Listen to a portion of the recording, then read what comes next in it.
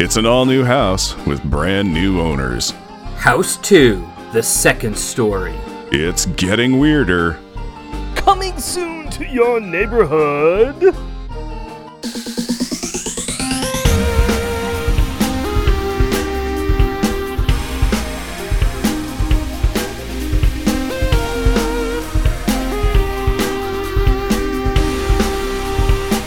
Welcome, dear listener, to our podcast, Jeff and Rick present Unpacking the Power of Power Pack, Where we journey through each issue of the most underrated Marvel series of the 80s while drinking beer. analyzing awesome and amazing adolescent adventures and absorbing alcohol. I'm Jeff. And I am Rick. And I am Al. My random and your banter were sitting by the fire. My random told your banter. Random banter time, buddies. Tell me a tale of things that have been going on. Aiko, aiko, I ache.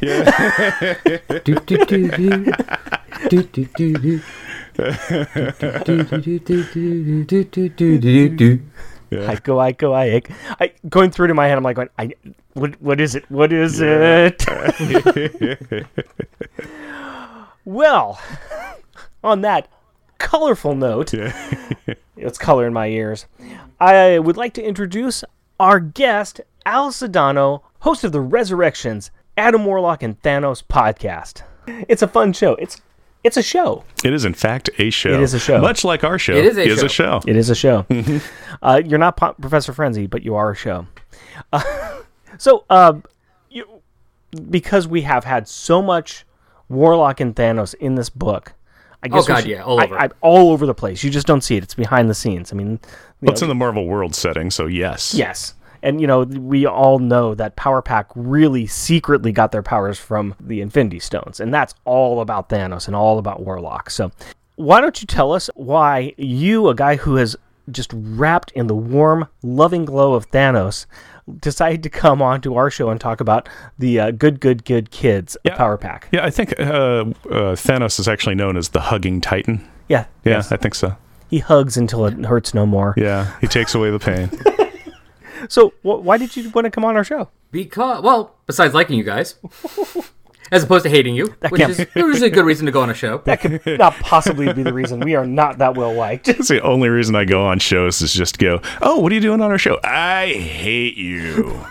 And I want everyone to know it. Click. Done. Yeah, that's my contribution. Don't call me back.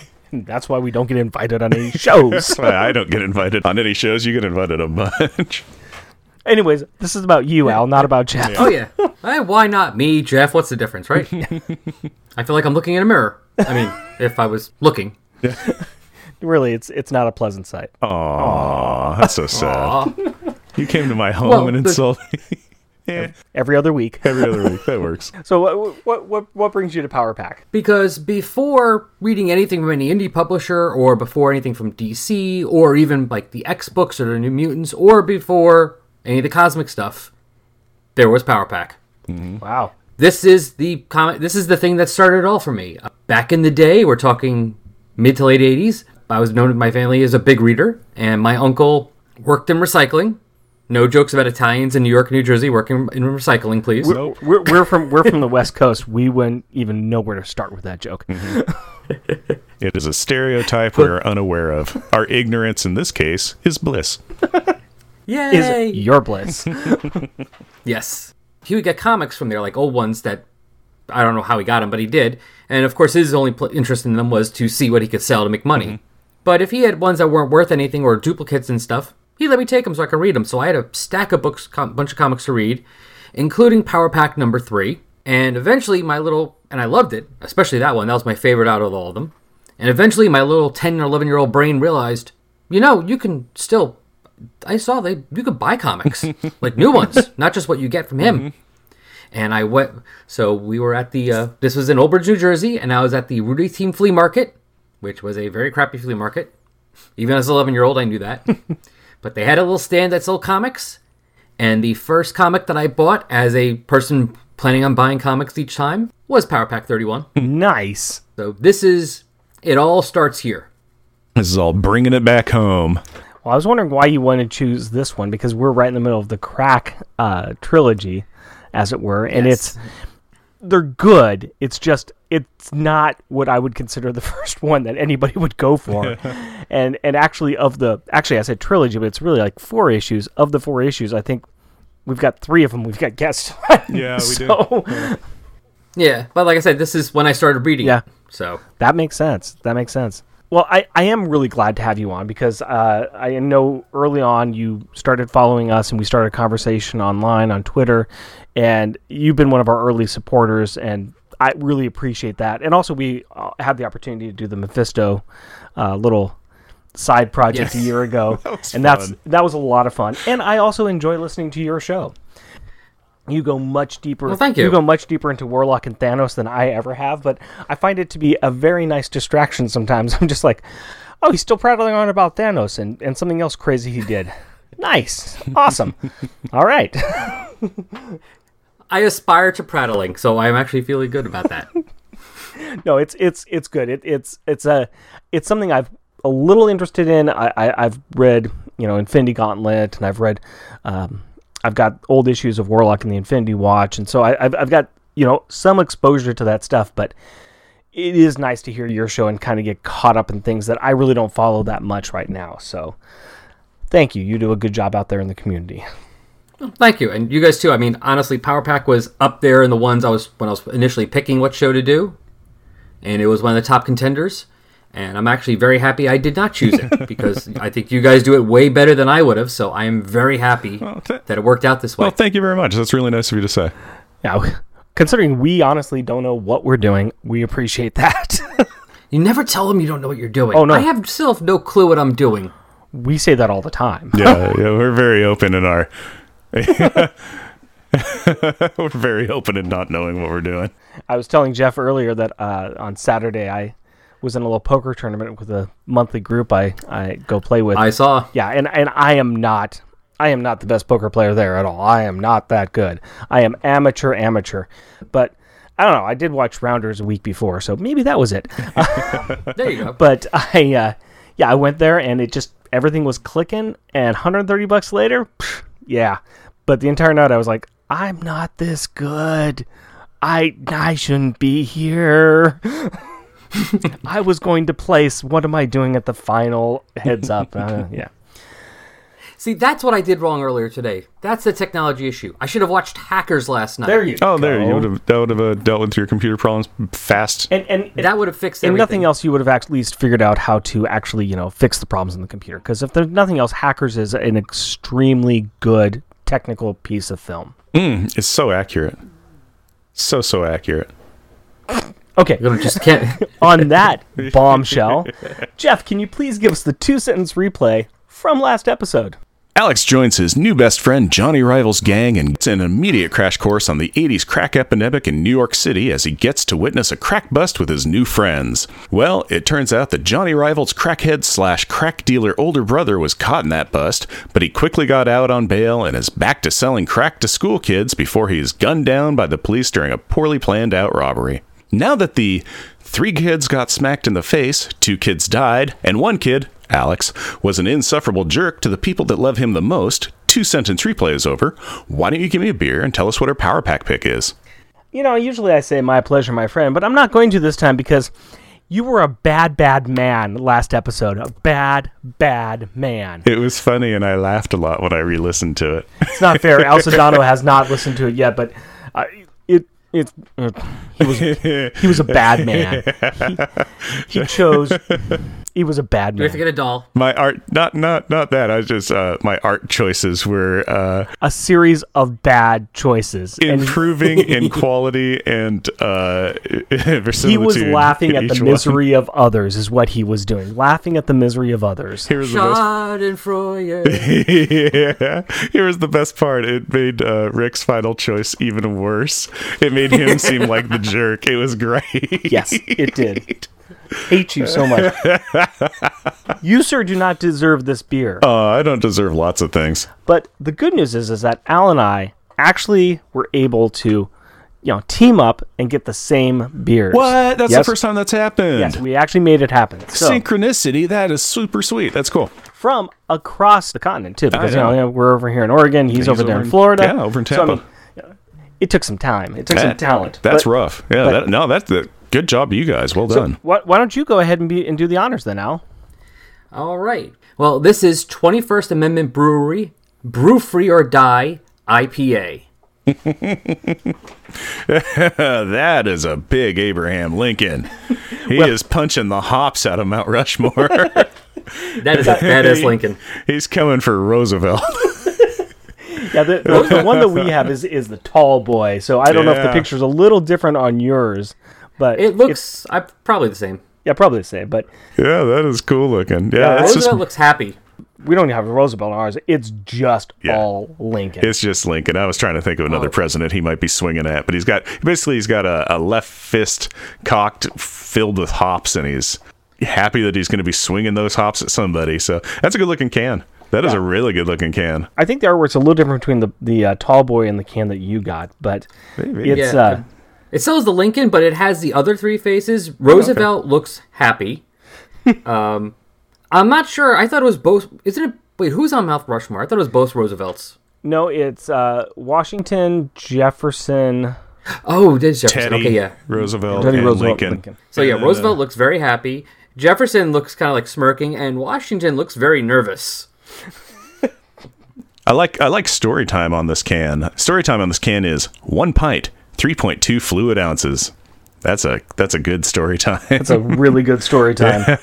This is 7% alcohol by volume, 70 IBU, and it says, like Abe, we believe in freedom.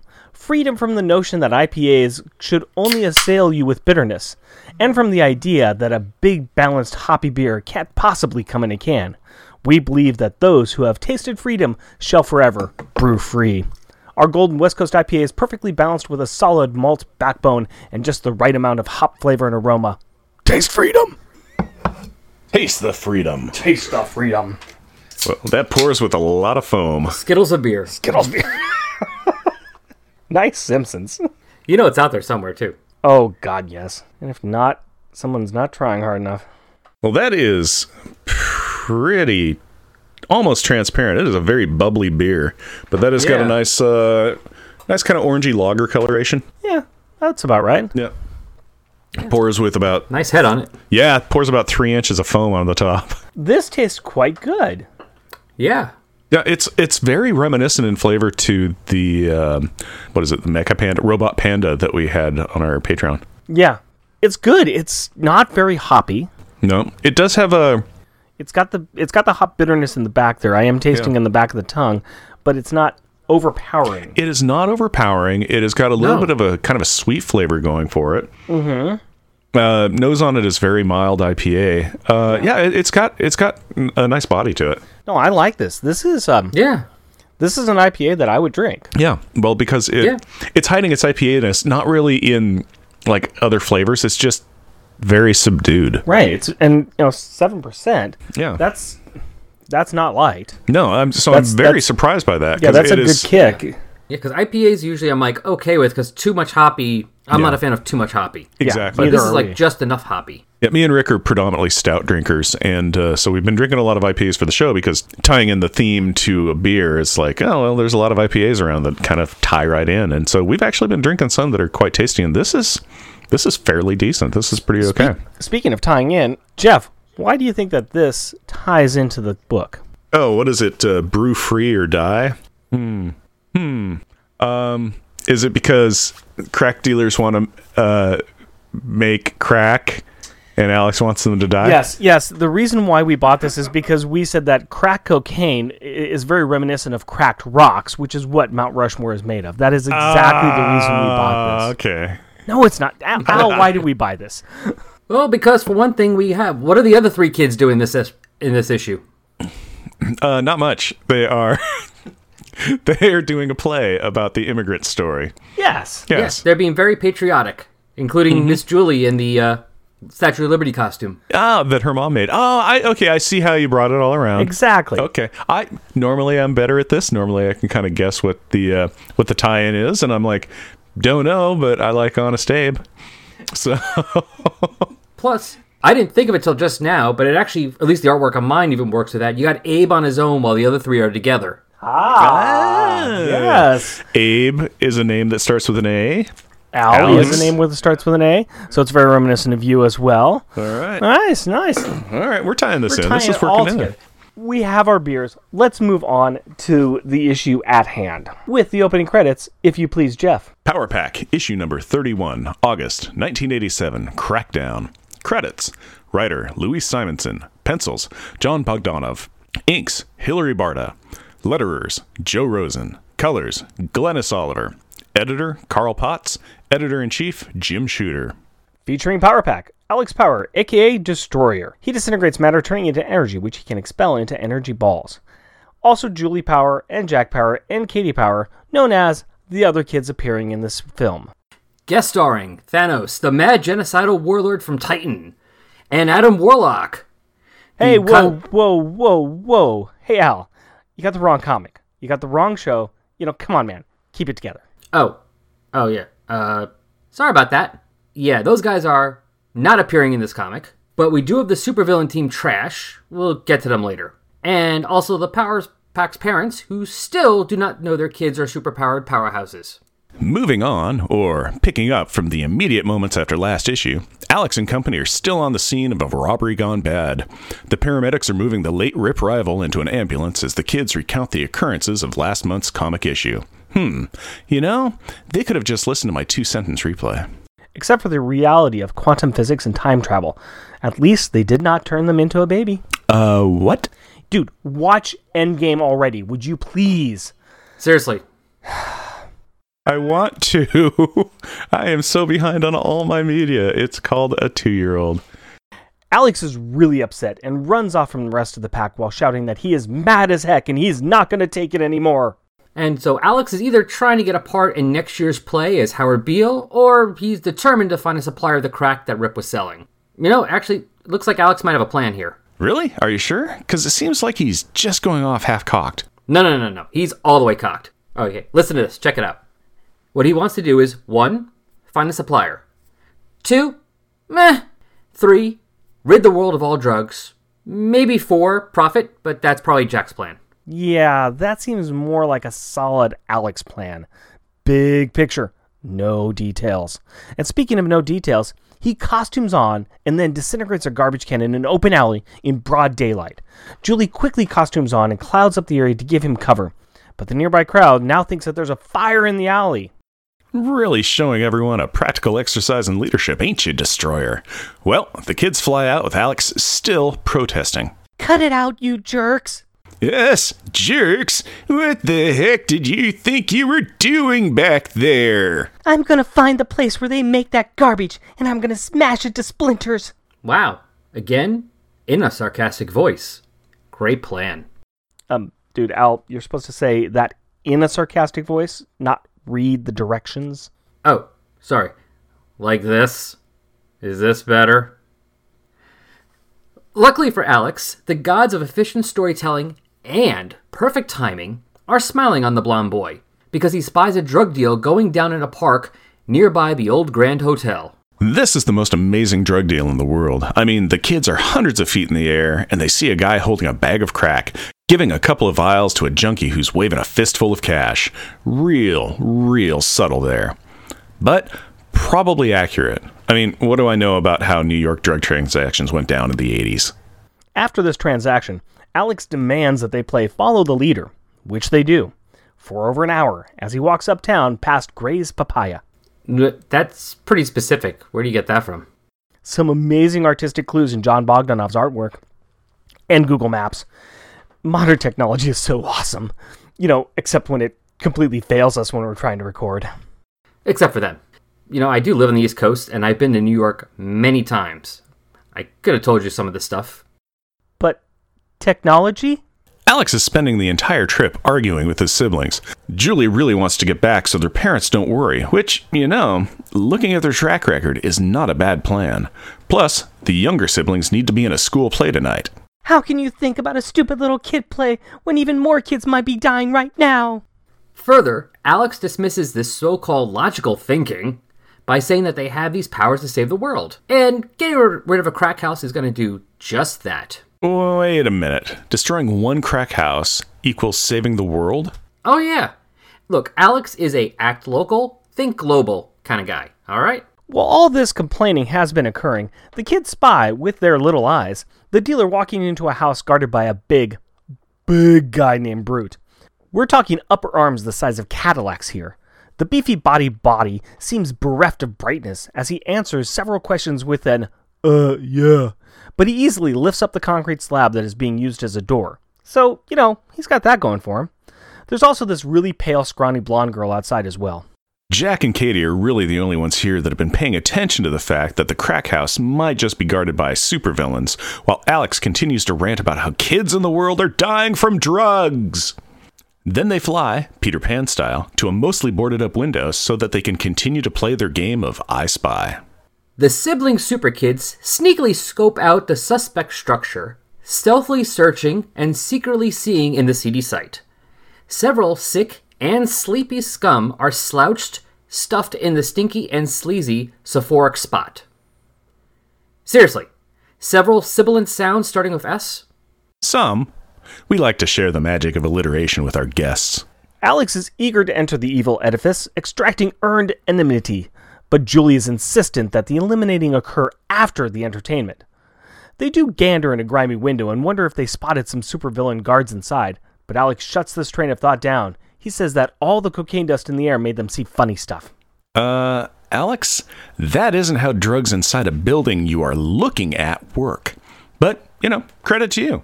Good hustle on diverting the attention away from a very serious down-the-line problem. And so the kids go home.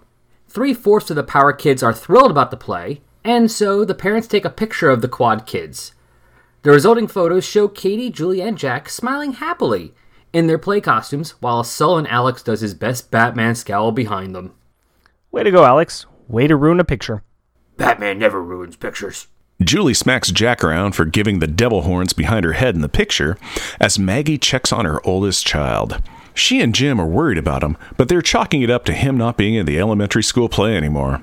Ah, yes. The junior high school near-teen entering into puberty is angry that he is not in a kid's play with his siblings. You poor naive parents. Jack, I'm gonna pound you. Mom, Julie and Jack are fighting. Soon, the family is skipping, strolling, or, sulking their way to the theater, depending on the Power family member.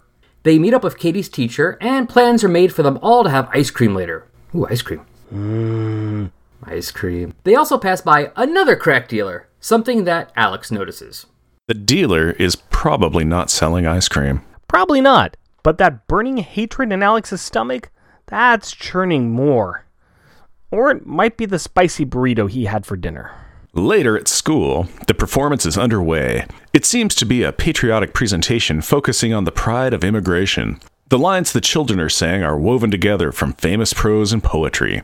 Jack is reciting parts of I Am an American by Elias Lieberman, while Julie presents The New Colossus by Emma Lazarus. And while this irrational overload of awesomeness occurs, Alex becomes more and more angry, cynically comparing the words being spoken to the reality he's seeing on the street. He gets himself so worked up and angry that he quickly excuses himself, telling his parents that he is not well and will see them at home. Methinks he might be lying. Yeah. Alex is going to go ahead and do something stupid now. Unlike all the other times he has done something stupid, he starts by costuming on and powering up, only to be freaked out by some rats and setting off a Powerball without looking first. Smooth, bro. Do you even know how to superhero? First pigeons, and now rats. I'm starting to think that he shouldn't have this power set after all. And as the one non-flying member of the team begins the long hike to the crack house, the play inside ends. Post-hugs and parental accolades, the dramatic trio notice the missing brother. The Power parents tell the others that Alex was not feeling well and went home. And this leads to a couple of great panels as the three children deduce what Alex has done, what they should do, and what the impromptu second performance should be in order to extricate themselves from this dilemma. So, ta-da! Who's in the mood for ice cream? So, what do we do now? Don't everybody jump at once. Ow, my stomach! All right. Katie's sick. Oh heck. Katie's too sick for ice cream. Yeah, I feel kind of barfy. Jack and me'll take her home. Right, Jack? You go out with Mr. and Mrs. Johnson. Bye. Have a good time. Even though these three thespians throw out a thorough, thrifty thread, the thought of withdrawing falls through. Thankfully, this thesis is through. More thankfully, I didn't have to do that. The parents skip the ice cream and invite the Johnsons over, making things much more complicated for the Power Kids. Meanwhile at the crack house, home of the fighting fences, and shadowed streets, and barking dogs, and fire escapes. Alex is starting to realize that it sucks not being able to fly. Well, he already knew that, and I could have told him that. But after making it past all these obstacles, it appears that the Creak of an old window tips off some of the crack house denizens that he is sneaking around. Spotting the muscular brute and a new figure with yellow-scaled skin and claws named Razor, he quickly hides, powers up, and prepares to, and I quote, blow this dump to smithereens. Meanwhile, in a place that is not a dump and will not be blown to smithereens. Home of the fighting powers. Less fighting, more scheming. Yeah, the kids have been running a few different lines on their parents here. 1, that Alex is sleeping and they should leave him alone. 2, the adults should just stay out here and talk. And 3, they are all tired. A point that they demonstrate by faking exhaustion followed by a big Then they throw down a smoke bomb and run out of the living room and into their bedrooms. After changing into pajamas, then their costumes, and stuffing their beds to make it look like they're sleeping in them, they extricate themselves from their home. Katie is a little miffed that they had to lie to their parents. Again. Hey kid, listen. Lying to your parents when you sneak out at night to fight crime is a time-honored tradition all teenagers must pass through. I did. The East Coast seems like such a strange place. On the West Coast, we just snuck out to go drink Boone's Farm wine in empty parks. But these 3 kids head off into the night to find their impulsive, hot-headed brother. But Jack is the impulsive, hot-headed one, and he is with them. No, not Jack. I mean, Alex. Wow. Comparatively speaking, Jack seems pretty down to earth right now. What do you mean down to earth? He's, floating all the way up in the sky. Meanwhile in the crack house. Home of the fighting crackheads. And boy howdy, we have a regular battle royale on our hands. Alex has come in blazing with power, firing off powerballs and announcing, Eat energy, crackheads! And while the opiate operators orate opposition to this outrageous onslaught occurring on their operation, odd opponents originate on stage. All right, we have Trash here, 5 kids who appear to have some freakish powers, and probably should do a little roll call, you think? Yeah. So let's start with Razor Cut. He's the leader and sports some spiky black hair and golden scaly skin, as well as razor claws for fingertips.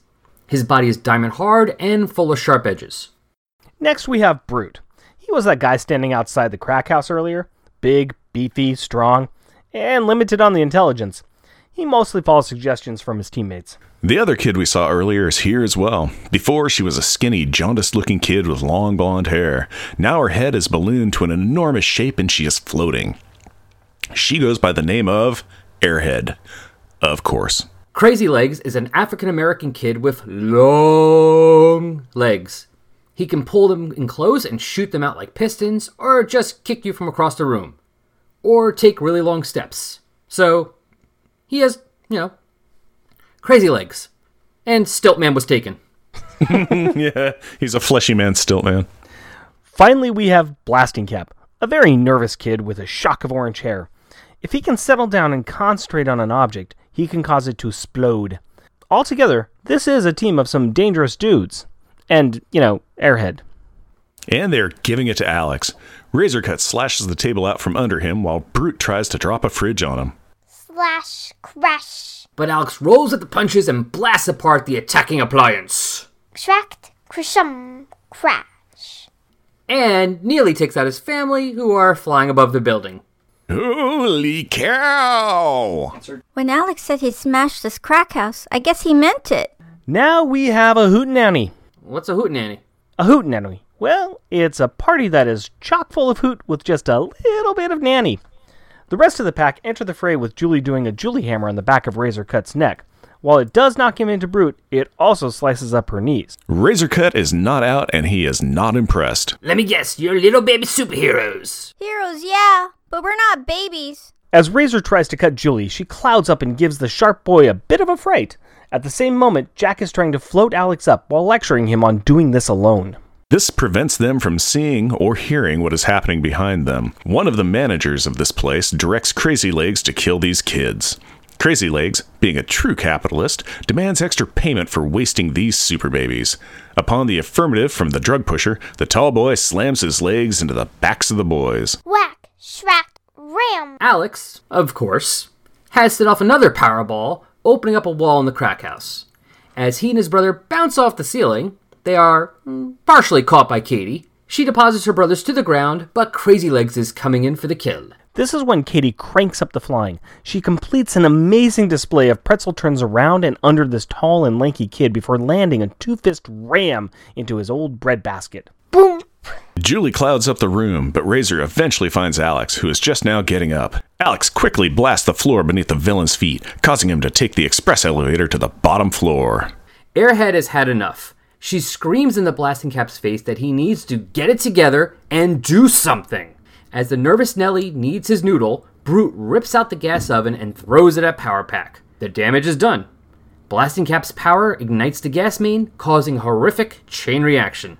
As Katie pulls Alex and Jack away, Julie Cloud's Crazy Legs steps out a window and Blasting Cap and Airhead pull out Brute. The crack house goes Vroom. Trash seems to have gotten away, and the Power Kids watch the house burn as the surrounding borough gets high. So high. The family continues to berate Alex for his utterly stupid life choices all the way home. He ran off, left his siblings in a lurch, tried to take down a crack house alone, invested in unsound stocks, and he sent money to a Nigerian prince. What? Wait, that's bad? But the prince told me, he promised he'd be able to access his family's, man. The kids make it back just in time to see the Johnsons being let out of the apartment. The girls quickly drop off the boys at their window and fly into their room. Eek! Costumes off. Just in time. The Power parents enter the room, commenting that Katie must have had a bad dream about the play, because Maggie thought Katie said costumes off. And after the parents check on the boys, they talk about a news report from the Expositional News Network, thank you Michael Bailey, that they heard about a crack house burning close by. And Alex, hearing his father say good riddance, smiles in his fake sleep. What a faker. Next issue. It's the final countdown. Do-do-do-do. Do-do-do-do-do. Do-do-do-do. It actually, isn't it called The Final Solution? It says The Return of Trash and the Garbage Man. Yeah, it is, but I wanted to sing. I don't want to hear it. I want to look at this cover of this book. I want to go to Power Pack Packaging. Okay, we can do that. So, this cover, we have got it drawn by our favorites, John Bogdanov and Hilary Barta. It's another good John Bogdanov one. I actually kind of like this one. We've got Trash, and it's introducing Trash, who are beating the stuffing out of Alex. Brute has got Alex's arms pinned back, and Alex is all energized up. Airhead's coming in from the side with a hypodermic needle looking freaky as anything. He's getting slashed across the stomach by Razor Cut. Blasting Cap kind of like in the foreground shadow, and then kind of hovering above because the really long legs is Crazy Legs, and he's kind of punching down. So it's, they're all attacking on Alex. Yeah, it's not a scene that happened in the book, but it is very, very, very close. Yes. Except for Airhead coming at him with a hypodermic needle, Yeah. which is just all sorts of janked up, in my opinion. That's wrong, and we'll find out next issue why that's wrong. That does not happen otherwise, so I like this. It's a really action-packed scene. What do you guys think? Yeah, it's a good cover. It showcases basically what everybody except Blasting Cap can do in their, it's like these are the villains that they're going to be facing. You almost get an idea of what all of their powers are.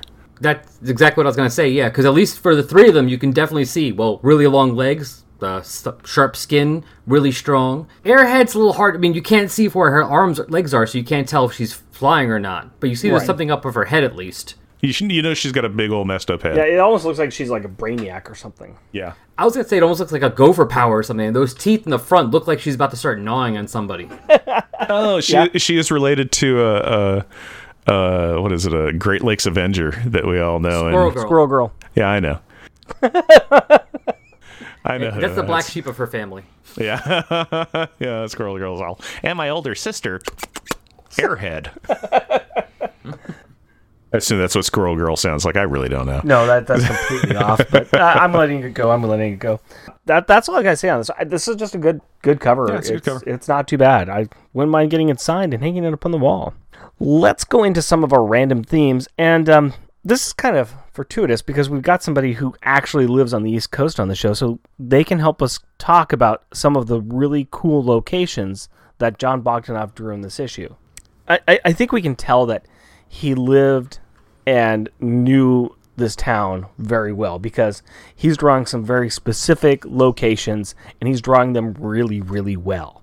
Like I said, I was able to go online and look up on Google and find the places that are still there, and I could actually follow this drug dealer walking a very long way from where they all the way from Queens to Manhattan. Yes, it's a bit of a hike that he goes on, but still, it's a really good, the really good drawing of those locations.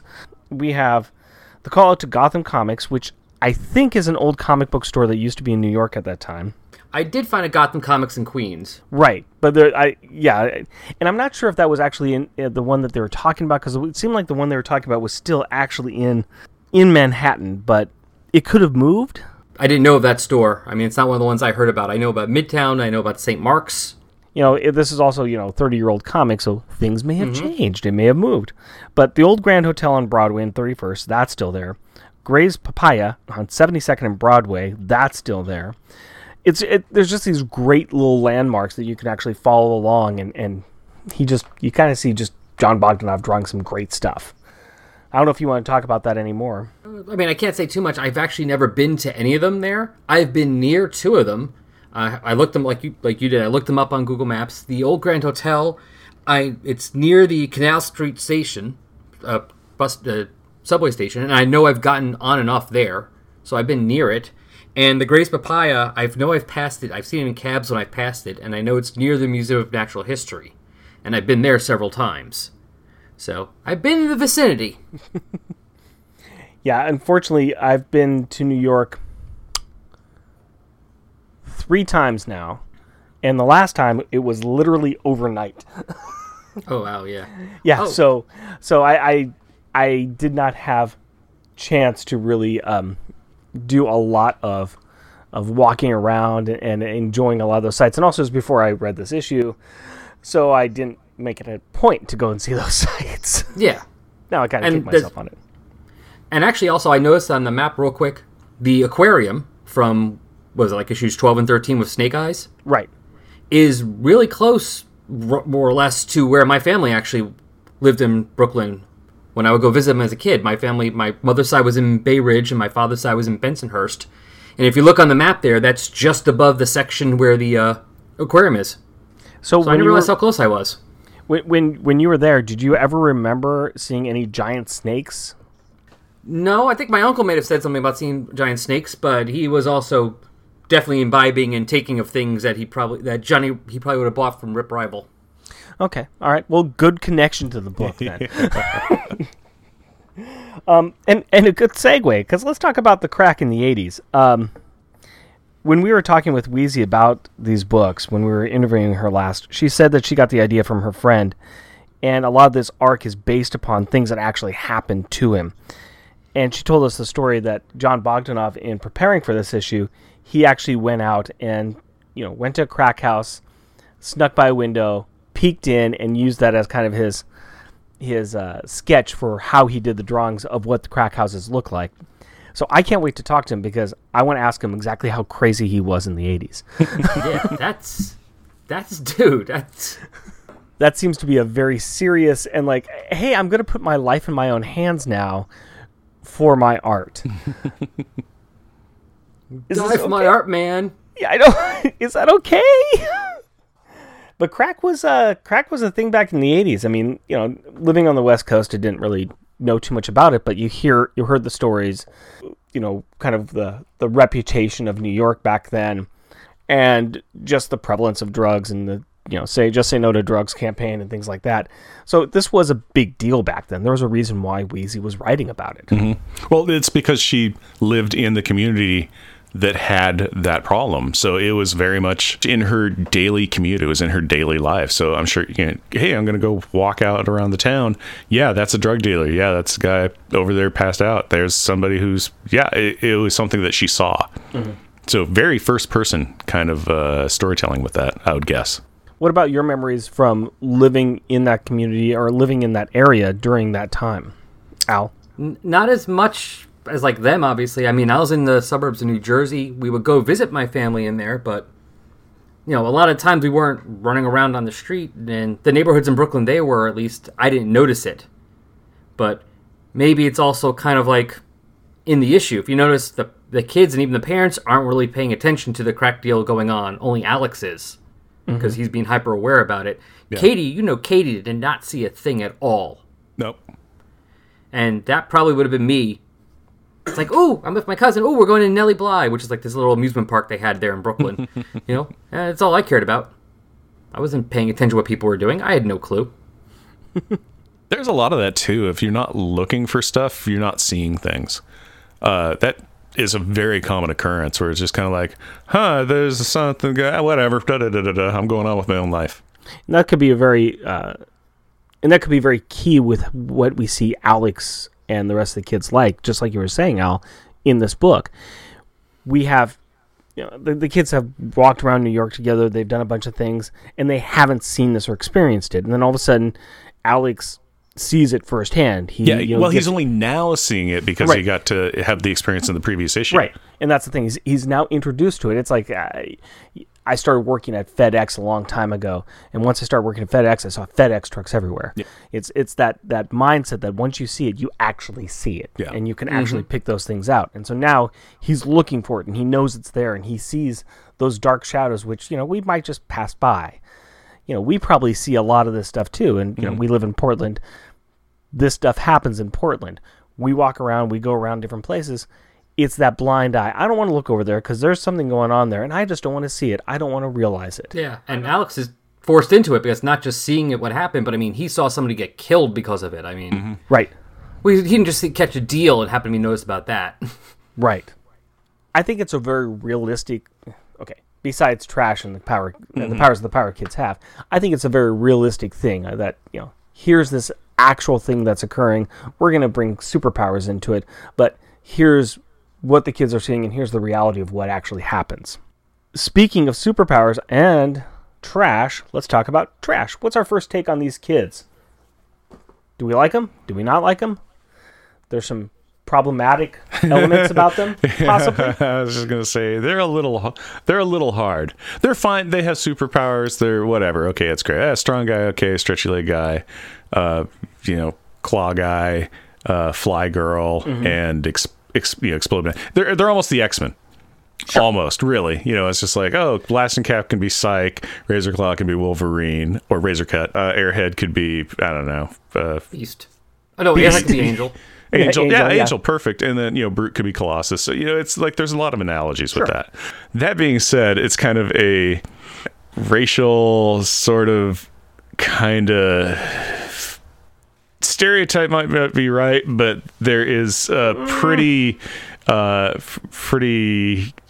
of obvious puzzle piece that can be put on here.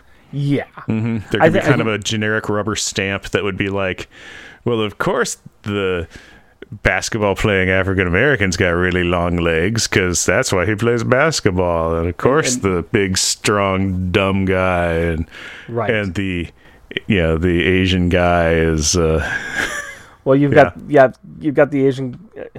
It's kind of hard to tell exactly what ethnicity Razorcut is, but I think that it looks very Korean to me. Yeah, I think we get some of the Asian influence there. And that's what I was thinking too. Yeah. Airhead. She's a blonde. She's an airhead. She's blonde, but she's also jaundiced too. So it's kind of, we don't know. Yeah. Blasting Cap is just he's an Irish kid, I guess. I don't know. He's just your carrot topped scared kid who I'm sure the only reason he's using his powers is because his quote unquote friends are telling him to, and the only reason he's with them is because he has no other choice. In my memory of this comic as a kid, I remembered that they got their powers not unlike Cloak and Dagger, and that they were... I think it was a drug experimentation thing with them. But there's nothing in these books that says that. In this book or the next book, and it's what I prescribe to it. That they because they're involved with this, they got their powers through something like this. They say that they don't do drugs; they just deliver them and stuff. And they've got some family members that are hooked.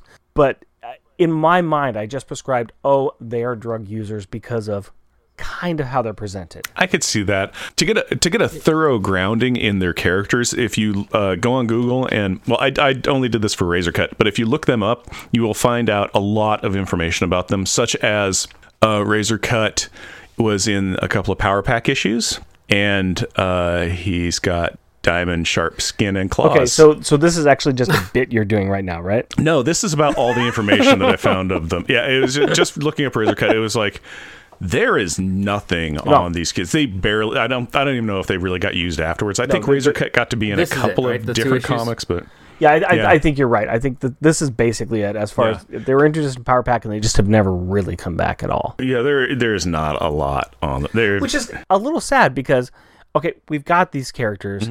They are somewhat stereotypical on some levels, but you know what? We have some minority and characters. We got some characters of color here.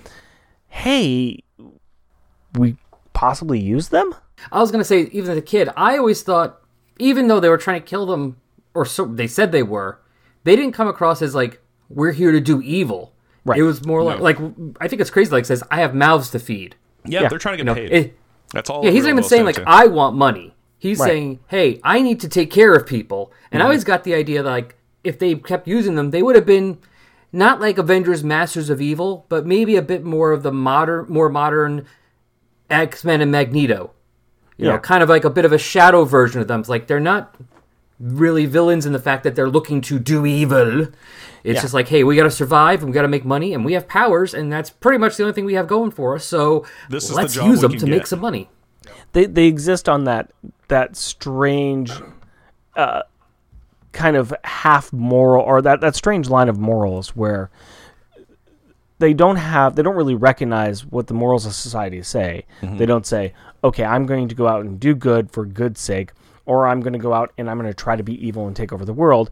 They mostly exist in that neutral area of just saying, okay, I'm going to do what I need to survive. Yeah. And if it somehow aligns with doing good right now, fantastic. If I have to break some laws to do it, okay, I don't care. Yeah, I think they're very much of the I'm trying to put food in mouths. Right. They aren't going to go to either of the extremes, which is I'm going to do good just because I want to do good, but they're also not going to be doing I want to kill somebody or I want to cause permanent damage to somebody. They just want to survive. Yeah. Yeah, they're not Captain America, but they're not Sabretooth either. Nope. No. I actually do like these kids, and actually the more I talk about them, the more I look at them, I can see where some of the problems are, and I think it's going to be interesting. Our next episode, we're going to talk to Osvaldo Oila about these characters, and I know he's got some opinions on them, but I think it'll be really interesting to kind of really dive a little further into them and talk about them more, because I kind of like them, and I've remembered them from these books when I was growing up, too. So yeah, I mean, the problem is they only have these 2 appearances. It's not that easy to get, I mean, I'm not saying it's impossible either, but it's not that easy to get too deep into characters when they have a very brief appearance. Right. So it's a lot easier to look stereotypical when they just kind of show up, are there, and go away, as opposed to sticking around and having like some story arcs about them, being a lot of the things, seeing different sides of them, and they become more well-rounded, and it's not just, oh, well, the African-American guy, well, he has long legs, and we're going to put it, he's wearing a basketball jersey because that's why he played, and that's it. Boom, done. Unfortunately, because they have 2 appearances, not saying it's not, and there isn't anything like that there, but it's just if they had more, they might have been more fleshed out characters. They had the potential, I think, of being like a good shadow thing for Power Pack, like a good, not shadow, but like a counterbalance to them, or opposite viewpoint. Yeah. Although I don't see them being as kind of nemesis or completely opposite. Like I said, they fall into that more neutral category, so they're willing to. I think any of the instigation with them between them and Power Pack would actually come from Power Pack's side. I could see them doing team ups. I could see them doing, we have to fight each other because we're on different sides of whatever the crime that's going on. It would have been interesting to see them in future issues, but they a bit like Cyanex from New Warriors. if you remember that. Yes, I've recently reread the end of New Warriors just to see exactly where Alex was in that, and Cyan-X, yes, very much like Cyan-X, who kind of like, hey, we're kind of friends with you, but we are kind of the evil side of you too, but we're kind of friends. Eh? Yeah. Depends on the day. Depends on the day. I'm going to go ahead and take this crack trolley down to the stacks and break out my library card. I'm full of some interesting segues tonight. Yeah, you're doing great segues. Just I like the fact that you're then calling them out, going, that was a segue. I like to clap my own back because nobody else is going to do it for me, sir. Nobody. Not a single person. Yep. I'm going to talk about the 2 poems that were part of this issue. During the play that the 3 younger kids were in, Julie Power had the main role where she was dressed up as Lady Liberty, Statue of Liberty. Jack was saying some of the poems, she was saying the other poems, but during the play they were pulling out 2 specific poems. I Am an American by Elias Lieberman and The New Colossus by Emma Lazarus. So I'm an American, which is a patriotic poem that was first published in 1916 in the periodical Everybody's. And this poem is a very interesting look. It represents a nameless, sexless individual that is discussing or talking about a litany of different generic American sites or occurrences or ideas. The poem places the individual as a part of the actual fabric of the United States, as part of the air, part of the land, a part of its history, and kind of places them into the symbolicism of not only the Statue of Liberty, but also of the flag itself. This is a recognized and repeated poem that is very much about what it is to be an American, what it is to feel proud about it being American, and the reasons why you make your vow to be an American and to live for and die for the country. And as I'm saying this, I'm also thinking, you know what? Today's 9/11 that we're doing this recording, so it feels very apropos that we're talking about it as well. Because if there's any time in the most recent memory, probably especially recently, but I think that the nation came together as one under one idealism or one identity. It was following 9/11 when we all had a very strong sense of pride about being American and as a response to the terrorist attack. This poem is it's a reason why it's brought up a lot is because it really speaks to those feelings and those ideas that are very, very deep within what it is to be a part of this country, even though the country is made up of immigrants. That's not that's part of the story that the immigrants come in, but being part of this country and recognizing the pieces that make up the country for what it is, that's what actually causes us to actually become an American. The New Colossus, on the other hand, is a poem that specifically talks about the Statue of Liberty. And it is pointing out what the Statue of Liberty means and what it represents to us in America and to the world itself as being somebody who welcomes people into this country. It's very interesting because, and I'm going to kind of read this verbatim from a site, but as many commentators have noted, the poem is pluralistic in its roots. It is an Italian sonnet composed by a Jewish American woman contrasting an ancient Greek statue with a statue built in modern France. So it really speaks to that pluralistic or that melting pot of people coming into this country and what it means to actually represent what the people coming into the country want. Again, I'm speaking to this in 2019, and it seems very apropos, as a lot of those ideals and thoughts and foundations upon which the country was founded and about how we tried to welcome in the immigrants and tried to integrate them into society, how that now is being turned around, and we have an administration that's pushing them away. But that is the If this came out now, there'd be people freaking out about it. Right, because comics have never had politics in the past. Never. Nope. But I mean, except for the ones from the 80s and 70s and 60s and 50s and 40s. Oh, I just did something on the Legion of Superheroes, and I'm like, hey, look, they're talking about climate change, and its 1962 comic. Please tell me that there has not been politics always in comics. So that is what I have as far as my library card. I came in off the ferry as I'm coming into this new world, and I looked around and I said, there is the words that will bring me into this country. It's just too bad I didn't bring any science with me. Well, I got you covered there, buddy. I brought some science with me. Fantastic. When looking into the crack house window with his family, Alex exclaims that crack is so easy to make that practically all you need is a pot and a stove. Well, I decided to investigate this claim and came up with a recipe that you and your family can make at home. Ready to get started? Let's cook some crack! Yay! Gather these common ingredients: 1 sleeve of saltine crackers, 1 cup of packed dark brown sugar, 2 sticks of unsalted butter, a 1/4 teaspoon of kosher salt, a teaspoon of vanilla extract, and 2 cups of semi-sweet chocolate. Next, follow these steps. 1. Preheat the oven to 400 degrees Fahrenheit. Line a 10-inch by 15-inch jelly roll pan with non-stick aluminum foil, making sure that the foil completely covers the bottom and sides of the pan. Line the saltine crackers in a single layer on the bottom. 2. Make the caramel sauce. Place the brown sugar, butter, and salt in a medium-sized saucepan. Cook on medium heat, stirring frequently until the butter melts. Continue to cook, stirring occasionally for another 3 to 5 minutes, just until the mixture comes to a boil and starts to darken. Remove from heat and stir in the vanilla extract. 3. Pour the hot brown sugar mixture over the saltine crackers. Spread to evenly coat the crackers. 4. Move the pan to the oven and bake for 5 minutes. The caramel will be hot and bubbly. 5.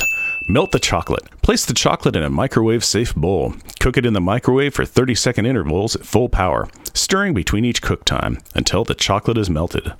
6. Pour the chocolate over the baked crackers. Once the crackers are done baking, remove from oven and allow to cool for 1 minute until the caramel is no longer bubbling. Then pour the melted chocolate over the crackers. Use a spatula to spread the chocolate evenly over the top. 7. Cool the crackers. Let the crackers cool to room temperature, then move to the refrigerator and cool overnight. 8. Crack the crackers. The crackers will form a single sheet once cool. Remove from the pan and gently peel the foil away. Cut the candy into snack-sized pieces using a chef's knife. And there you have it. Crack that you and your family can make at home. Now, it sounds pretty tasty, so I can understand why it's addictive, but I don't see what the big deal is about it and why it was criminalized. I guess the 80s were just a simpler time. Jeff, you fool. This is a recipe for Christmas crack, which is a dessert. Alex was talking about crack cocaine, which is made from water, baking soda, and cocaine being mixed and cooked together, and it is a very serious drug. Oh, well then, I really misunderstood the context of this comic. And that's Science Corner. Al, I have an opening for a new co-host. Would you like to join me? Ooh, there's beer each time, right? You bet. All right. That's the only reason I'm here. Also, I live here. But you know what else we have besides beer with this show? What do we got? We've got a refrigerator. Mm-hmm. And that's where you keep the beer. Yes. Yeah. We also keep pieces of art on it. And that is what we're going to talk about now. The refrigerator gallery, gentlemen. Yay! One piece of art in the book really needs to be on that crack-filled family refrigerator.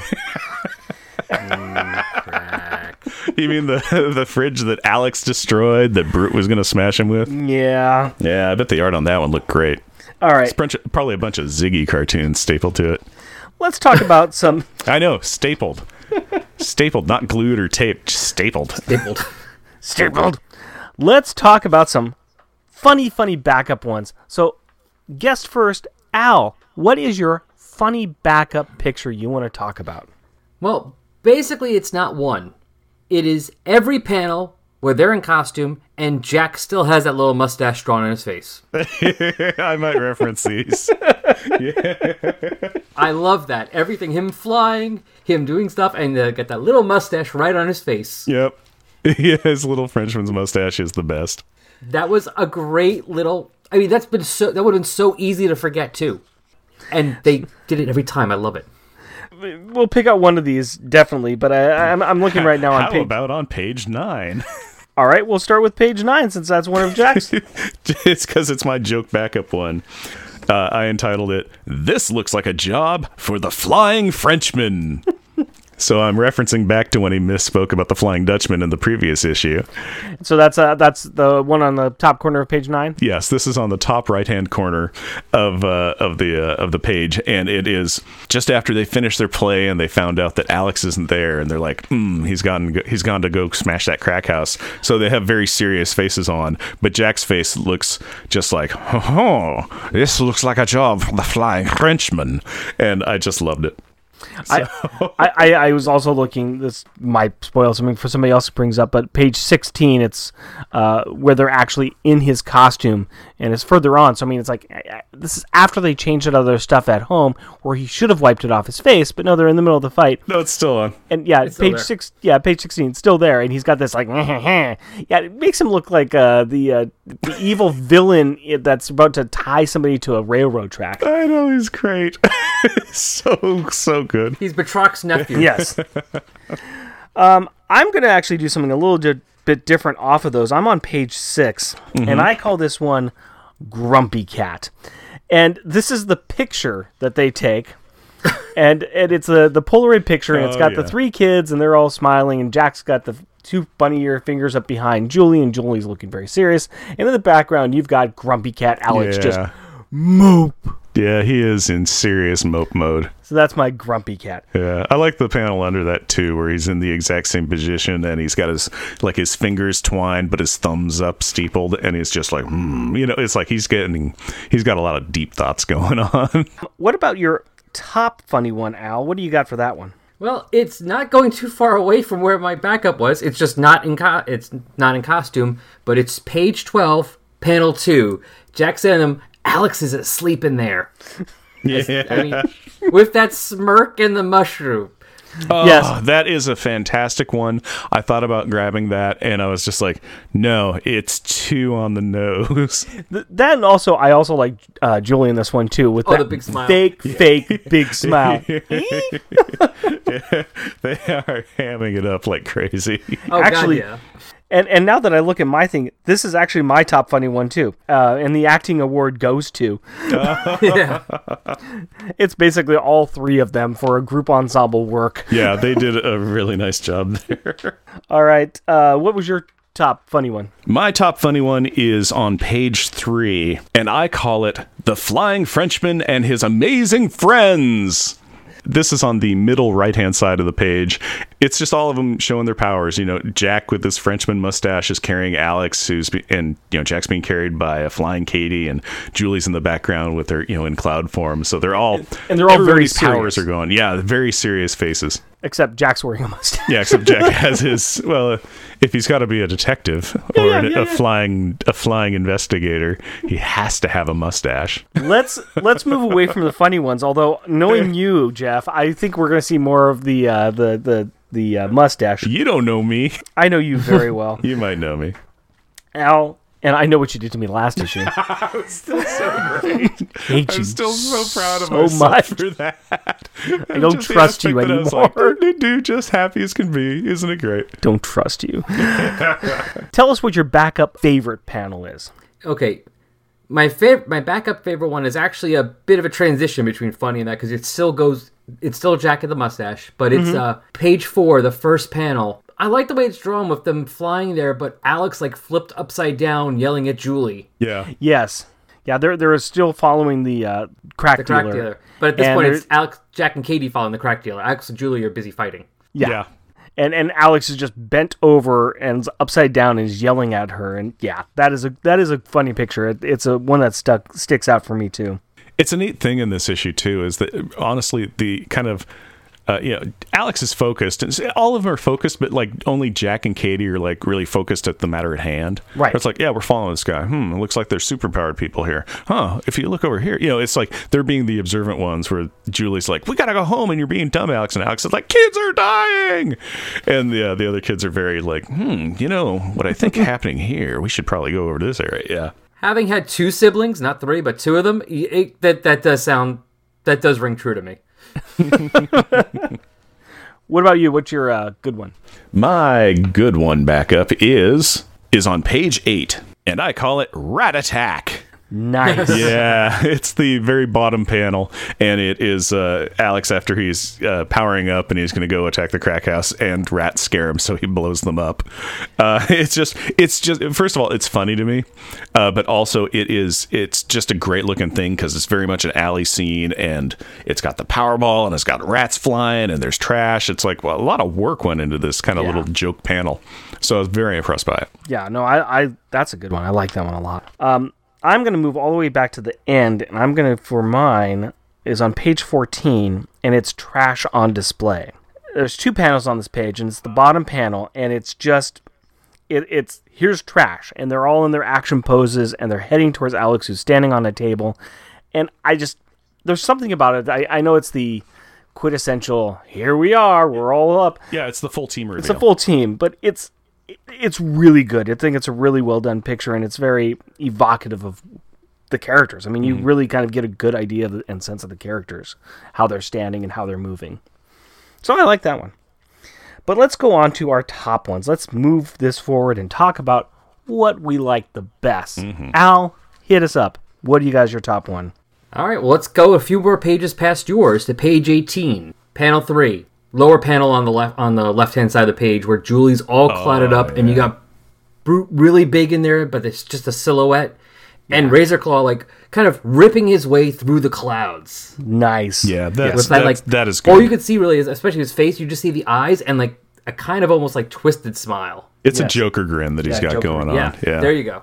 And then you also got Brute kind of hanging, his fists way up in the air and looked very menacing in the background. Yep. It's a well done picture. I like that. It was on my list. It was in my top. And the look on Julie's face too. Yeah. That's a nice look on her face. Like she's like intent on like, I'm gonna block this, intent on blocking these guys out. Yeah, as best she can. All right, Jeff, what do you got? Okay, my top one is on page 13. Ah, yes. And I call it Superhero Skyline.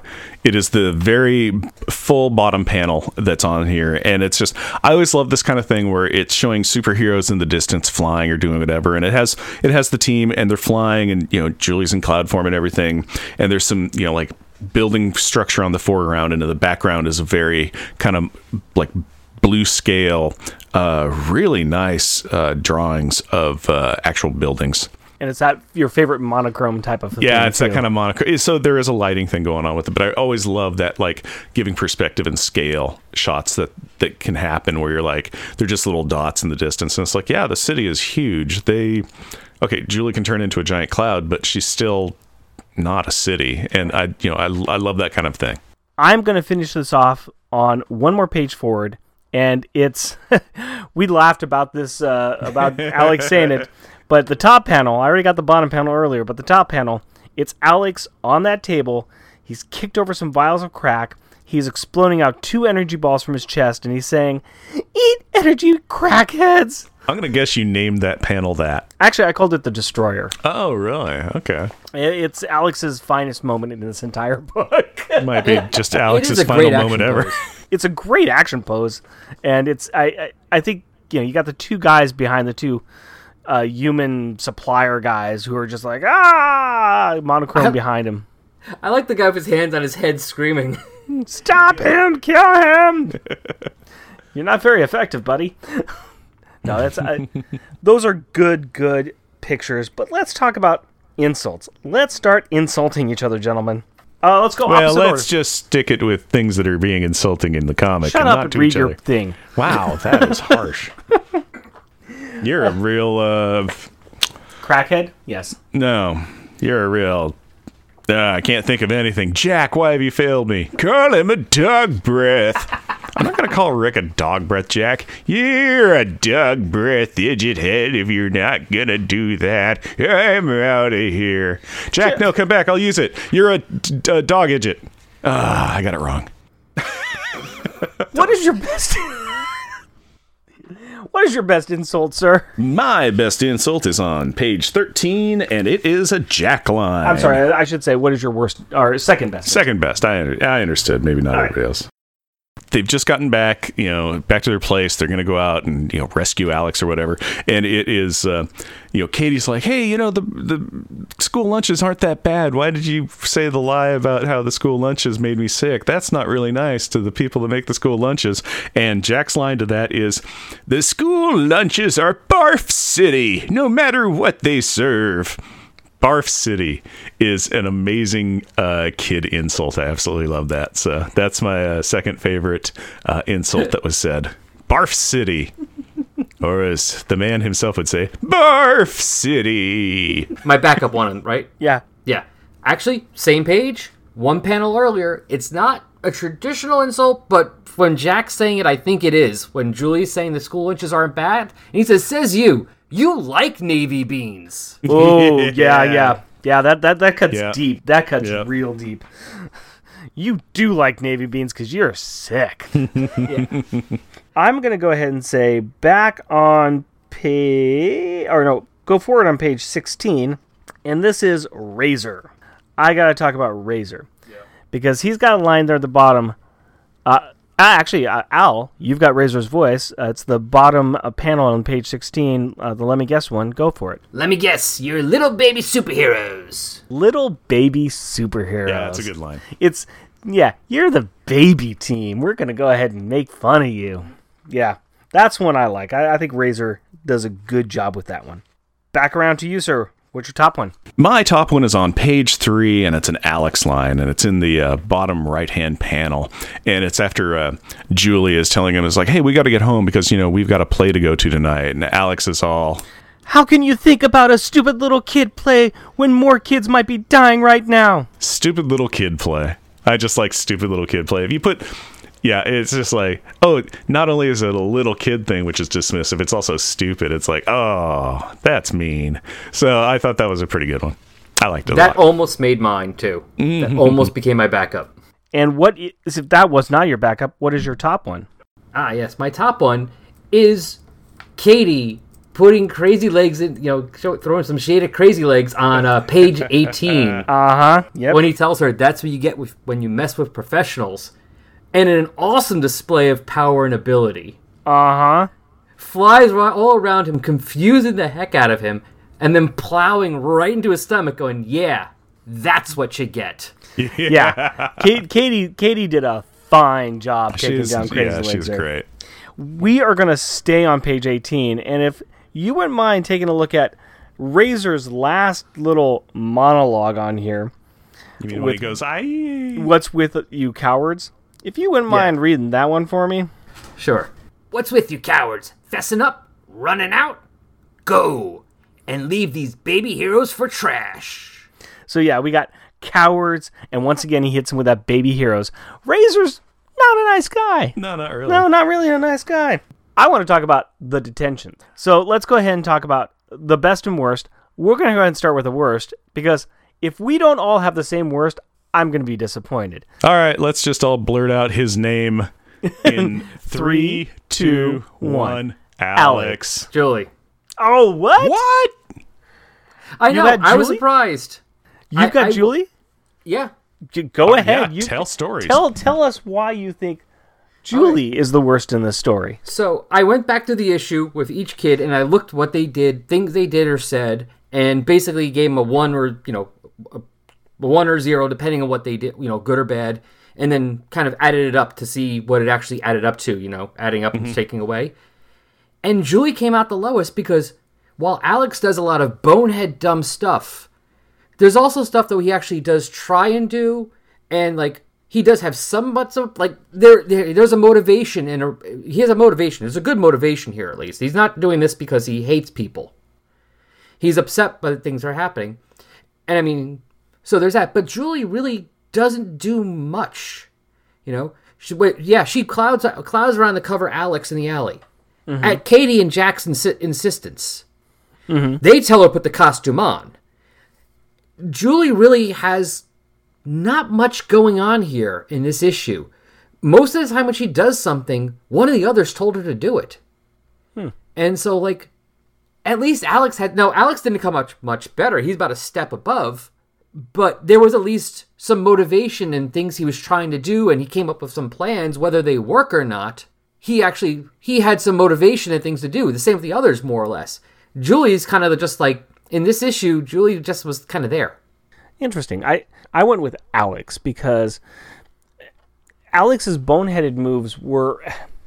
He put himself in danger. He put his family in danger. He put all the people inside that crack house in danger.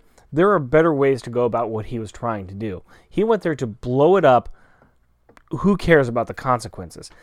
We know that, Trash got out of the place.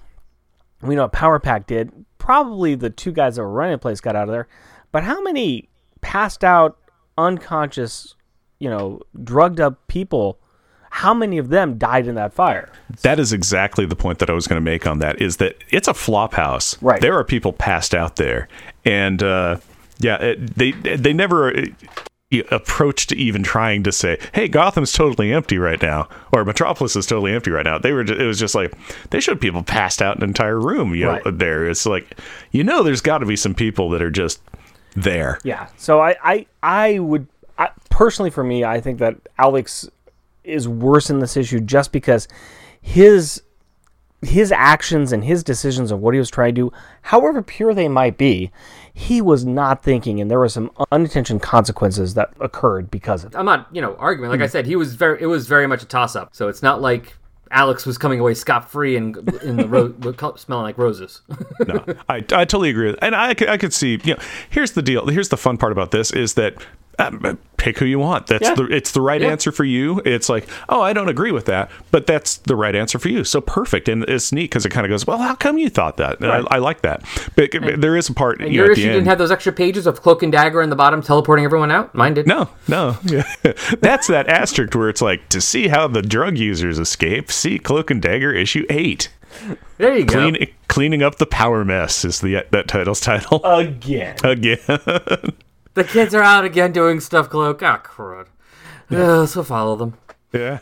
No, what annoyed me about Alex, too, in this was, it's just like, he just wanted to go do a thing. It took the rest of the family to go, hey, we can do, let's compromise. We can do it after we do the thing that we want to do. You bet. And he just runs off and everything. But at the very end of the comic, when they're coming back home, and he's like, and we did it as a team, bro. It's like, no, they came and saved your bacon, you non-bacon substitute man. Oh, yeah. I remember even as a kid, I'm like, did they screw up the placement here? Should that have gone to Jack? Yeah. No, it was just Alex. That was 100% Alex being Alex. We did it together. No, we did not. We were gonna do it together, but then you had to run away earlier, and guess what? We got there at about the same time you did. You could have waited an hour. And we missed ice cream. And we all missed ice cream. We could have had ice cream and smashed a crack house. Wait, he made them miss ice cream. Never mind, Alex. Yeah, Alex. Yeah. Alex is the worst. Oh, that is actually the best reasoning why Alex is the worst.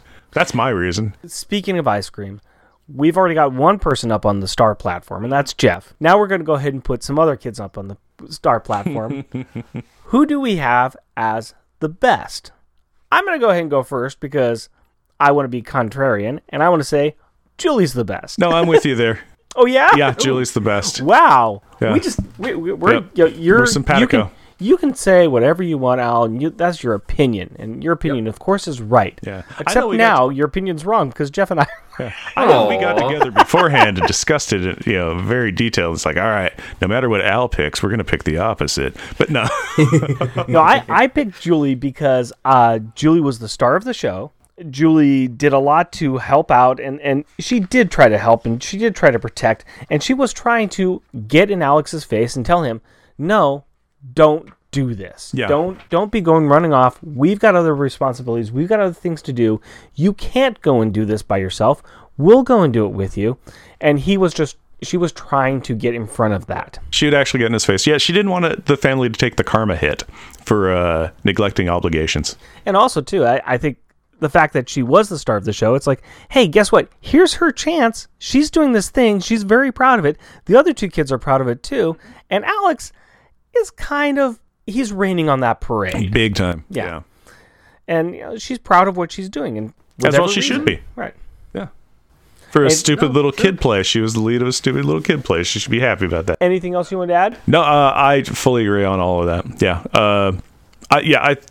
It was honestly very much a toss-up between the three other kids, where it's like you could pick any one of them, and I'm like, yeah, they did a good job, because it was a very Alex episode. Yeah. But yeah, it was just the aspect that Julie was like standing up to Big Brother leader and going, no, what you're doing is not right here. We need to do these things. So yeah.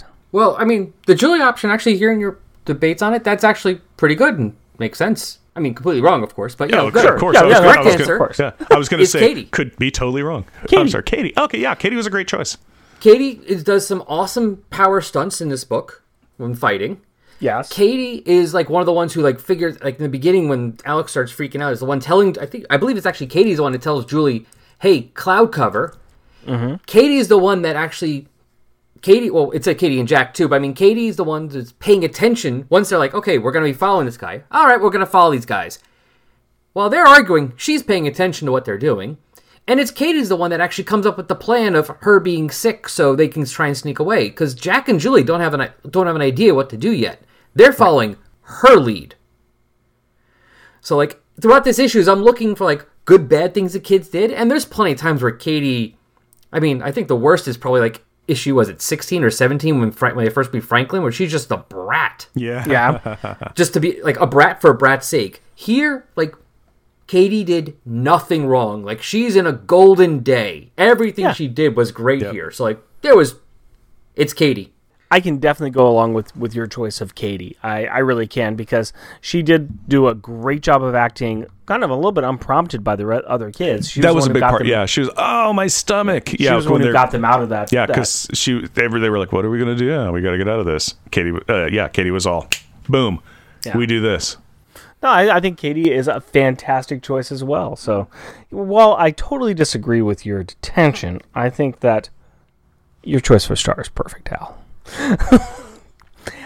Moving on to G count. Just burn it through real quick. It was 0 G-force. So Alex said 0 this time. G average is now at a flat 1, and that makes sense because whereas down to Earth has the gravity of 1, and we're as down to Earth as we can be in the middle of this crack storyline. And the G total is 31 for 31 issues. So, All right. That moves us on to top grades, where we evaluate each issue against the rest of the series. And we've got number 1 being our favorite issue, number 25. And of course, the last one, we still have the Thor issue with Power Pack. Now, we have the prior 2 issues of this crack saga sitting in at issue... just the prior one. Well, I kind of put the Johnny Rival with a gun... Spider and Hobgoblin fight. I kind of put that in there as well. We've got those issues at 25 and 26 respectively. So I guess that's a good place to start. Yeah. Do we think that this is better than issues 29 and issue 30? What do you think, Al? I think it's better than them, at least. I don't think it's worse. Okay, I think I can agree with that. I actually can. I think that this is a little bit better, at least better than the issue 30, the Alex discovers that there's a crack problem. Okay. I don't know. Having trouble putting it above 29, though? I kind of have trouble putting it above 29, and I definitely am not going to put it above No. issue 205. Well, that's easy then. Let's just put it above issue 30, which is Crack Up at 26, and below, issue number 29, which is Obsession. So it could be the new 26. Yeah, you guys There got we a go. problem with that? No, I think that it's fine there. I have a real hard time putting it above Uncanny X-Men 205. Yeah, it The doesn't- Wounded Wolf. Yeah. No, it doesn't go above that. The most I would have done is above 29 at the most. I don't think I would have gone above 205. We're right in my range anyway. I kind of feel that the Spidey and Hobgoblin fight, and just some of the ridiculousness of that, Yeah, it just makes that issue a little bit better than this one. I can see that. Yeah. And Spidey's in it. And Spidey's in it. Let's go ahead and do the final thoughts on the beer. What did we think about this beer? Gentlemen, we are thinking the 21st Amendment Brewery, brew free or die. Al, how do you like this one? I liked it. Unfortunately, it's all gone. I should have bought more. We bought the tall boys. Yeah. Yeah. They didn't have the tall boys where I was. Is this something you would buy again? Not a big IPA drinker, but to switch things up sometimes. I do usually like a lot of either stouts or sometimes wheat beers too. But to mix it up, I wouldn't mind buying this and having that occasional one in the middle. Switch it up here and there. You sound very much like you have the same drinking style that we do, where it's like, yeah, I love wheat beers. Yeah, I love stouts. Yeah, and I found this one to be, it's tasty. It's great. It's very, it's unassuming. It's nice. It has a good flavor. It's an IPA that isn't an IPA. Mm-hmm. It's an IPA that's very, very well masking itself as something else. It's costumed up really, really good. For me, I like it. I'd give it a 4. I'd totally drink it again. I go 3.5. Okay. Just 3.5? about a 4. Yeah, I definitely would drink it again. I'm not going to rush out to buy more right away, but Yeah, it's probably going to be bought again. Yeah, I wouldn't fill my fridge with it, but I would definitely drink it if it was an option. Yeah, if it was an option, I'd be like, oh, what's on the menu? Oh, yeah, I'll have one of those. It's actually good. So, yeah. I will also say that this is a 4 for me. I'm right up there with you guys. I will say this is a 4. I enjoyed it. It's a pleasant drink. I think we've got a little bit rainy, some sunny, some muggy days going on. I think in the deep, dry summertime, this would be fantastic. This would be really good during then. But yeah, we are definitely in the death throes of summer right now. I'm wearing pants. Actually, I might have to buy another one and drink it tomorrow night, because it is still summer basically here. Oh, nice. Yeah. Florida, isn't it always summer there? Pretty much. There's like a week in December where it stops. Okay. Hate you so much. I don't. I think Al's fine, and I like Florida. I'll send you pictures at Thanksgiving when I'm in my shorts and t-shirt. I'll send you pictures of me on Thanksgiving in my shorts and t-shirt as I'm freezing outside deep frying a turkey. Yeah, it starts getting cold then. Yeah. And that leads us to Kids' Perspective, and that's where Rick and Carrie have a discussion about the issue at hand. So, Rick and Carrie, take it away. Hello, Carrie. Hello, Daddy. How are you today? Not feeling well. I'm sorry, you got a little bit of a cold, don't you? Yeah, spreading in my class. I don't approve of your class sharing a cold with each other. Eye roll. We are still here. We're still going to talk about this comic book. Yeah. What did you think about Power Pack number 41? Okay, I think I got the action I wanted. There is a lot of action in it. Who's the new bad guys that we're introduced to? Trash? Question mark. What did you think of Trash? I don't know why, but they picked the name Trash. Yeah, because it's kind of how their boss, the Garbage Man, sees them, and we haven't met him yet. But it's also how they're kind of viewed. You don't really like the name? No, it's okay. What do you think about the individual characters? I don't know. They call that one guy with the big claws boss. Razor? Yeah. Do you like them? Do you not like them? They would be good bad guys, but... Well, they're in the middle, okay? They're in the middle? Yeah. They're not great, they're not bad, they're just okay? Yeah. All right. What do you think about what Alex does during this issue? Well, he did say that he was sick, that he didn't feel well. So he could get out of play and so he Yeah. could go take care of this. Yeah. What did he promise his siblings that he would do? Watch them. That he would wait, right? Yeah. So did he break his promise? Yeah. Was that okay? No. Should he have waited for his family? Yes. Why? Well, for one thing, he promised. For another thing, it's nicer. And why else would it be a good idea to wait for his family and his teammate? I mean, his family put a lot of hard work into this play, probably. Yes. And he will probably... If they saw him escape, they would be kind of sad. That is a good take on it. You're right that it was bad of him to not watch all the hard work his family put into the play, but also he went to this crack house by himself. Yeah. Was that dangerous? Yeah. And if he had waited for his family, that would have been better, right? Yeah. Yeah. So there's a couple things that he really messed up on by doing that by himself, right? Yeah. And his family had to sacrifice a lot to go see him, didn't they? Yeah, they had to sacrifice not going to get ice cream. That's sad, isn't it? I don't know, maybe. Don't you like ice cream? I do. Not my favorite food. What's your favorite food? I don't know. You just don't know, do you? No. You can't make decisions, can you? No. No. No. What do you think about the cover of this book? I know you like talking about the covers. I have a question about the cover. Sure, what's your question? Why is Airhead holding the needle, like, and acting kind of surprised? That is a very good question because she is not holding the needle during the issue, right? No. That's actually something that's kind of in the next issue a little bit, but it is something that we noticed too. A lot of times people will use needles to inject drugs into their bodies. So it might be a call out for that because he is in a crack house. That could be part of the reason, but it doesn't really happen in the book. I would kind of like to see his siblings, like, somewhere. Yes, but in this case, he did go and attack the house by himself, so it's kind of showing that he's off by himself again, isn't it? Yeah. Made me think it was just an Alex Century episode again, but it has the others too. Yeah, it had them a little bit. A little bit more. Overall, did you enjoy this issue, though? Yeah. Anything else you want to say? No. Thank you very much for your time, Carrie. You're welcome. I love you. Love you too. Shout out time. We like to recognize those listeners that take the time to write in or leave us a review. And this is for the awesome episode we did for episode 38 with our epic interview with June Brigman and Louise Simonson. AJ. Akil Wilson. Al Sedano and the Resurrections, Warlock, and Thanos podcast. Hey, that's me! Bob Roland. Brandon Leza. Charlie Rose. Kristen Conkle.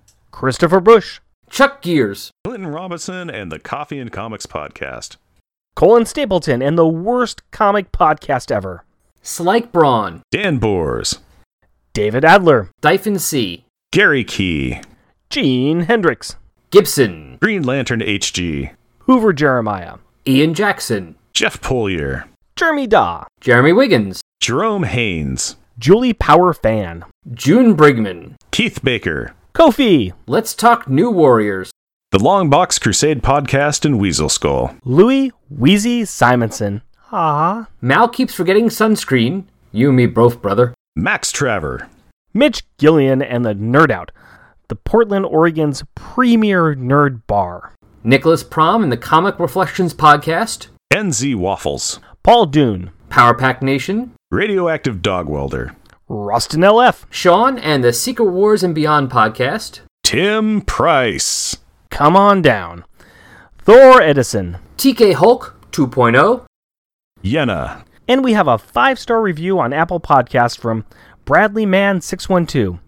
Two guys who are enjoying beer and underrated comics, also with Science Corner and Kid Perspective, a combination that makes sense with the comic they are covering.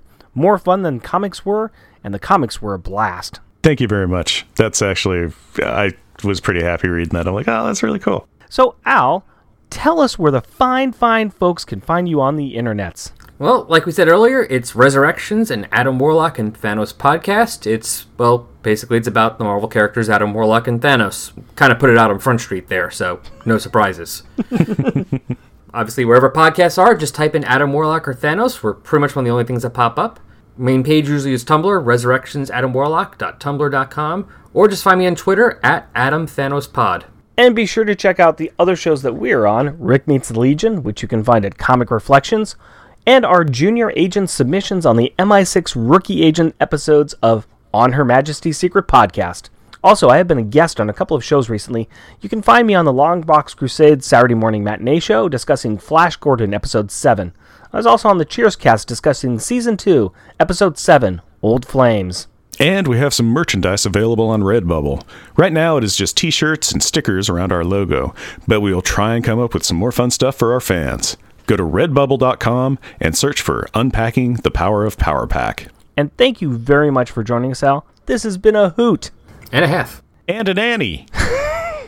Jeff and Rick Present is a bi-weekly self-produced podcast recorded in front of, a sort of live audience in Portland, Oregon, and in Tampa, Florida.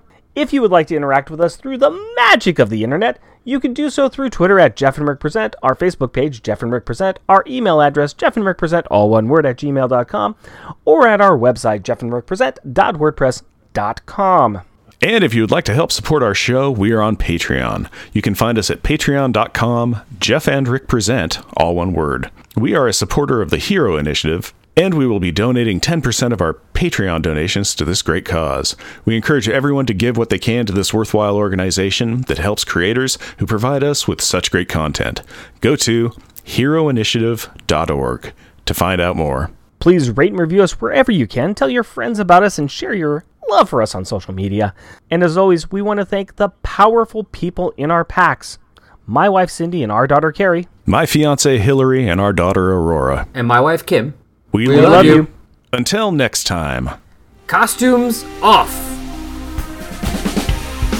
Our theme music is 80s Action. Also featured in this episode is Netherworld Shanty. All music is by Kevin MacLeod at Incompetech.com and is licensed under Creative Commons by Attribution 4.0 license. And barking dogs. That's our host of the Warlock Thanos Resurrection podcast. Did I get that right? Yep.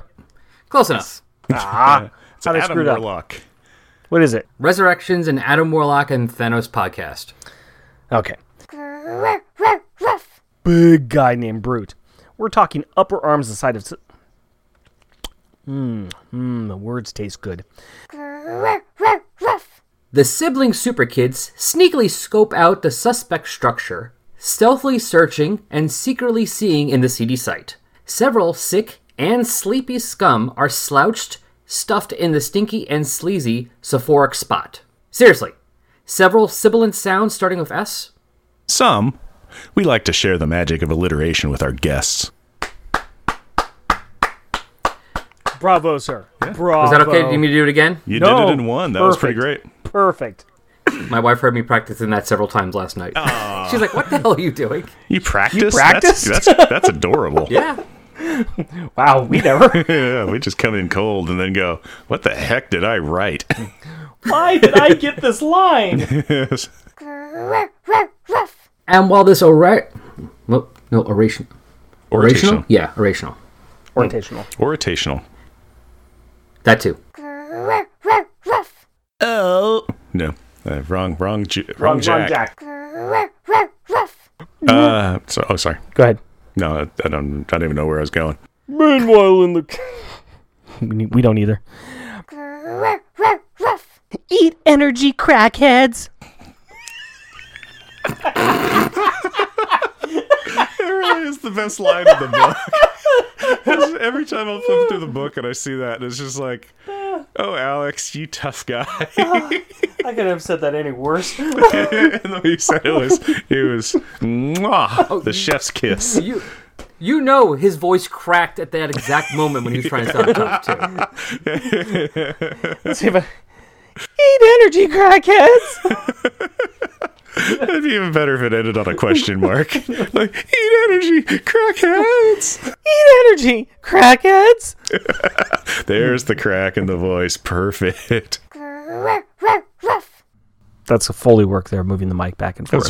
Thank you. Yeah, that's, wow. We'd like to...